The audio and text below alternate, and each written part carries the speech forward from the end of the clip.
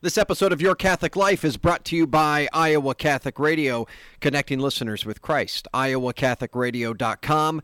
That's iowacatholicradio.com.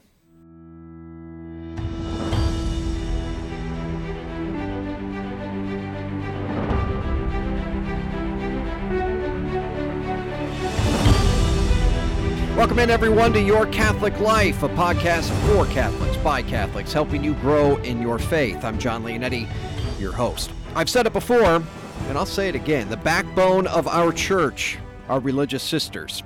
Now, you know I travel a lot, and it never fails, at least a couple times a month in the airport at least, I see a religious sister. And you also know I'm not shy. I always make my way over and ask for her prayers. They inspire me. They really do. They inspire me to love Jesus. And frankly, their prayer work, service, and love have shaped generations of old. And I believe many more generations to come. But what really is a day like for a religious sister? What do they do? How do they pray? And do they always get along? To help answer all those questions, let's bring in one of my favorite religious sisters, Sister Joseph Andrew, the Dominican Sisters of Mary, Mother of the Eucharist. Hello, Sister. Hello, John. What a beautiful introduction. Thank you so very much. Well, do you like the question, do they always get along? Should we lead off with that one? You know, I hate to spoil it all, but, you know, we still retain the stains of original sin, John. Isn't that the way it works? Well, we'll talk about community life in a little bit, but before we get into kind of a day in your shoes and what it's like there for the order itself, let's start with you, your beginnings. When did you first know that you were called to be a religious sister? Do you know, John, I always have to say I go back to, it really stems, and this is always the best scenario, and I did have the best by God's grace and mercy to me. It stems from the family. So I come from a very devout family. We prayed the daily rosary every evening of our lives, and we would pray a prayer for consecration of the family to the Sacred Heart after the rosary was over, and a prayer for us children to know and do God's will in our lives. So a prayer for vocations, and that takes a deep, deep, deep root. The other thing that I have to certainly credit, and this, of course, is a quick summation, but besides my parents and my beautiful upbringing there, was also the Catholic school that my parents always made sure that we would attend. That we were taught by Dominican sisters, and I can remember sitting there and thinking, someday I'm going to be one of them. I'm going to wear that habit. Now, I was no ideal student, and my parents certainly would testify to all the trouble that I was always getting into, but it never deterred my end goal that I was going to get to heaven, being a sister and wearing that habit. So, yeah. You got to be feisty if you're gonna enter that life. I agree. That's what feisty. I look for as a vocation director. I look for some feistiness and faith. Hey, I mean, I read those. I read those religious sisters all the time. You know, Saint Teresa of Avila. She's one of my favorites. You didn't mess with her. Yeah, you're not kidding. No, Mother Angelica, the same thing. You know, they really. They say Mother Teresa too. They said, boy, you didn't really want to discuss too much that you didn't agree with her on. You're darn right. So why the Dominicans? What made you choose them? Was it just because that's what you always grew up with and saw? You know, I think when I was growing up, they were just so solid, and I loved everything about them. I loved the habit. I loved the long 15-decade rosary. It all just spoke to my heart. And then getting to know other communities as I went through high school, I just knew that they weren't me. I wanted what I saw was the solidity of the Dominicans. They knew who they were, and they knew who they weren't, and they were very true to what they believed their charism as Dominican sisters in the church is, and the full habit, the devotions, the strong prayer life, the strong community life. All of it was just me. If I was going to do it, I was going to do it. I wanted strength. Yeah, that's exactly it. We're talking right now to Sister Joseph Andrew. She is a Dominican sister of the Dominican Sisters of Mary, Mother of the Eucharist, and we're going to get to in a little bit talking about a day in her life. What's the hardest thing you've ever had to give up to live this life? Oh, that is so interesting. You know, you would think that after my life, I would have, I guess. Was the family difficult? You know, the family Was, but at the same time, I remember my father saying to me when he caught me one time crying, saying, "I'm going to miss you all," and he said, "If you don't get yourself to heaven, you'll never get your mother or me or your siblings or anyone else. So you get there, and we'll all be there together." Because there's great sacrifice in this life, right? There is, John, but there's also so much joy, and Sure. I think the individual that has the vocation has to early on decide she's going to really focus on the joy. Nobody's negating the sacrifice. I suppose if I personally had to answer your question, which you did ask me, I would say it's to bend my will to a superior sometimes when I disagree. And I think that would have been difficult if I had gotten married or if I had done anything. Because, again, we do take our tainted original sin selves with us, and so whatever would be our personal battle spiritually in any vocation, I think, is the battle in whatever vocation we're called to. I can relate. My superior at home, my wife. Yeah, exactly. It's not easy, sister, to bend my will on a daily basis. Exactly. No, but you're right. You know, in a lot of ways, and let's go into that a little bit. You have to give up. Not, and of course, your opinion and not the way you want to do some things, but in a lot of ways, you've got to give up your will now to the greater good. Right, and that's one thing too that I love about the Dominicans, because we very much prize the intellect. So you aren't only within your rights, so to speak. You have an obligation to speak the way that you would see something, but then always to submit to the superior at the end of the day. Sure. The way that.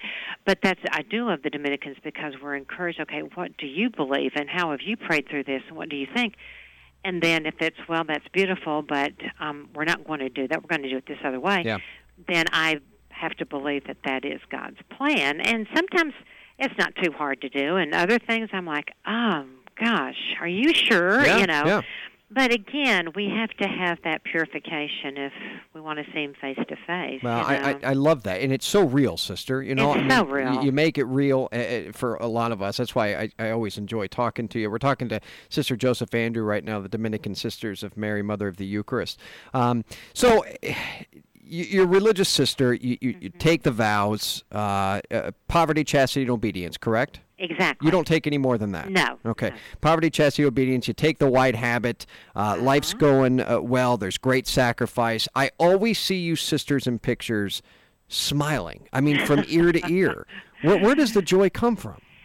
I think it's because we live a very balanced life with a lot of beautiful prayer, with a beautiful community supporting us.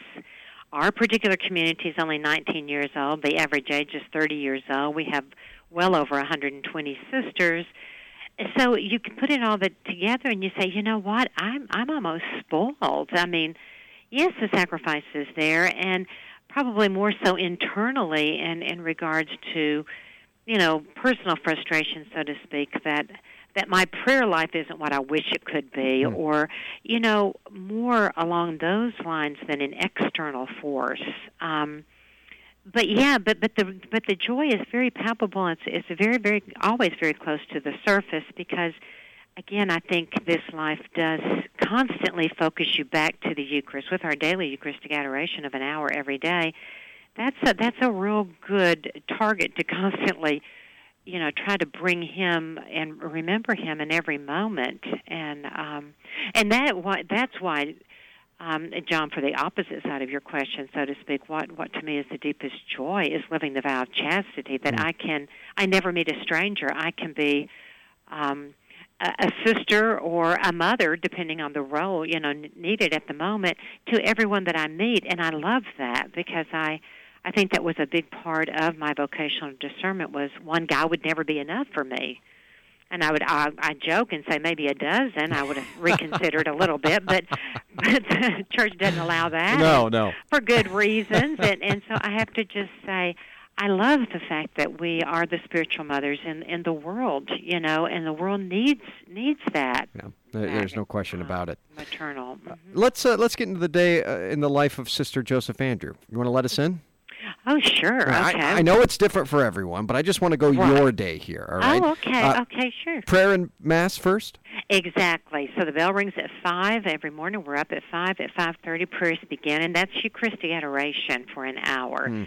And in that, and that's why we took when we founded the community, we took the name Mother of the Eucharist for motherhood, for Eucharistic devotion, and then also for priest. Of course, we were founded when priests were, and still are, needing a lot of prayer and a lot of support, and so that too is tied up in there. And then, anyway, so an hour of Eucharistic adoration with our liturgy of the hours, our daily meditation, and our lauds or morning prayer. Then we go into Mass, and then after Mass, you're hungry. Yes, we exactly. So we've eaten spiritually, and then we need to eat. But that's a fast. Breakfast is a fast meal, and other than a feast day, it's always in silence. And then I get the privilege of reading out loud at the table, so I read something to the sisters of, something happening with the Holy Father, maybe something he's written, or something else important in the world that we need to pray for, just kind of keeping us up with what's going on. So breakfast is always silent. Breakfast is silent, Why unless is that? It's a big feast day. Because in the Dominican tradition, which is monastic, so we're 800 years old this year, John. That's awesome. Isn't that awesome? Congratulations. So, thank you. You look great for 800 years old. Well, thank you, John. I aim to keep it up. So in any case, the monastic tradition was always that you feed the body while you also feed the mind and the heart. And, of course, the Dominicans value the life of the mind so strongly, with our motto being Veritas, or truth. So we have this reading, and at all the meals we'll have reading and silence, and it's really nice. Now, certain days are what we call recreation days, in which case we get to talk to the sisters even while we eat, and that's always very special. But if we have very many of those together, like very many sisters' feast days at dinner or something, we'll all say, oh, we're so ready for silence, because it's a real good book we're reading, and as soon as we finish the meal, we leave and we go, oh, my gosh, did you hear what he did when such and such? And we just get very involved in these excellent readings, Yeah. It's so disciplined and ordered. It's very disciplined. Just your morning. It's very ordered, and that's so freeing. I don't have to sit around and try to, or even make an daily examination of conscience. Did I pray enough? Did I balance this or that? That's a given to me. I have to examine my conscience on other personal things, but not, because that's a given. And people will say, when they know our life a little bit, how do you get so much done every single day? Yeah. And we're like, well, one of our great friends is called the bell, and when it rings, we stop what we're doing and we move to the next thing. And usually we come back and we finish the first project quickly during some freer time, because a lot of times, we just don't discipline ourselves enough. But when we know this is a deadline, and and at the end of the day, we've prayed a good amount of time, and we've also had personal prayer time. We prayed in community.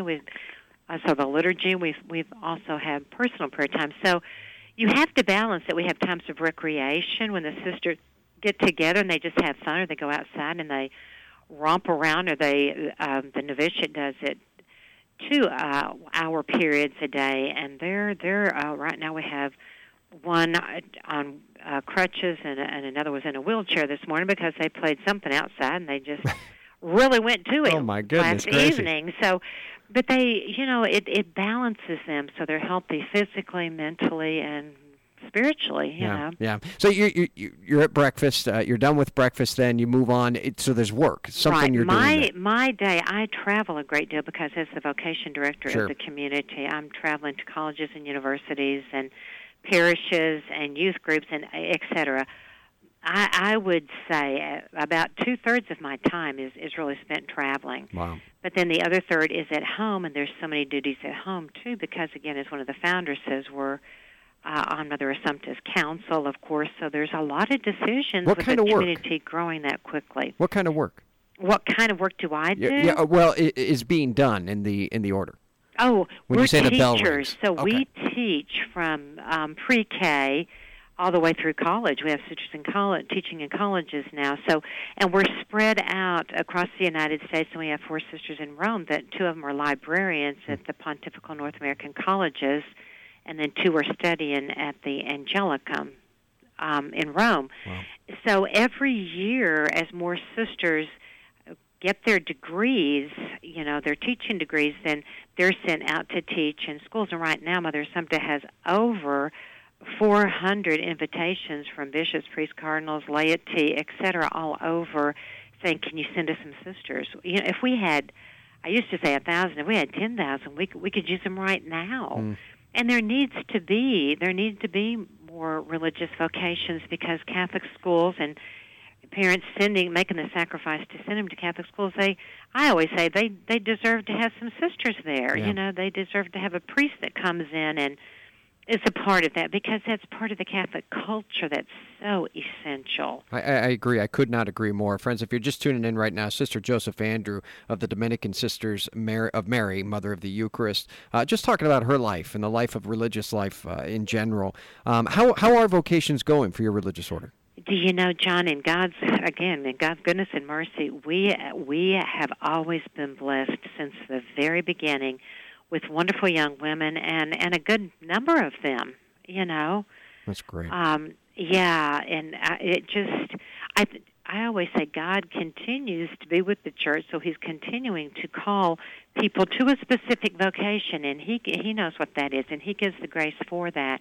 And what people have to do is help these young people move, because we are in an age now where it's harder for them to make a commitment, and they're lagging behind for a lot of reasons, I think, in believing and having the faith that God's grace is with them, and they need to figure it out and make a commitment, and that He's with them. None of us are doing any good, so to speak, because of our abundance of good. We rely on grace. God does it through us. All He asks is the open channel. That's how He came to Mary. All He asked her to do is be open. Your family was your inspiration in a lot of ways. Exactly. As we close here, what do you say to families, moms and dads, to promote this kind of life in their young women? I would really say pray together as a family. Love your children to the point where they can see you sacrifice for them. I know that meant, I translated that as, they really love me, and therefore I could trust them. And they were always, you do God's will, and we will support it. And anything we need to do to help you with that, we're in it. Sister, you're a treat. You know that?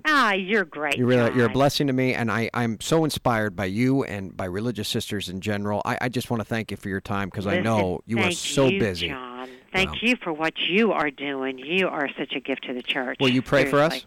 Definitely. All right. I'm going to hold you to it now. Okay. I'm going to the chapel right now, John. Oh, you're the best. You're on the top of my list. Thank you. God bless you, sister. God bless. That's Thanks. Sister Joseph Andrew, everyone of the Dominican Sisters, Mary, Mother of the Eucharist. There you have it, friends.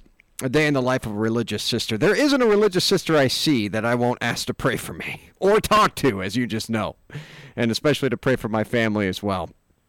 I hope you do that as well, friends. I really do. Consider also financially supporting a religious community. The work they do and the places they go, it takes funds to make it all happen. It doesn't just happen, folks. Most of all, though, pray. Pray for more vocations to the priesthood and religious life. Pray every day, if you can, that God will open hearts and minds to these heroic vocations. Look, He's calling, friends. He is calling. It's a matter of us picking up the phone. Thanks again to Sister Joseph Andrew. Friends, make sure to share this and other episodes of Your Catholic Life on Facebook and Twitter, inviting your friends to take part in this show. Thanks for tuning in today. I'm John Leonetti, signing off here on Your Catholic Life. Remember, the only way to happiness is by holiness. Be confident in Christ's mercy and His love today.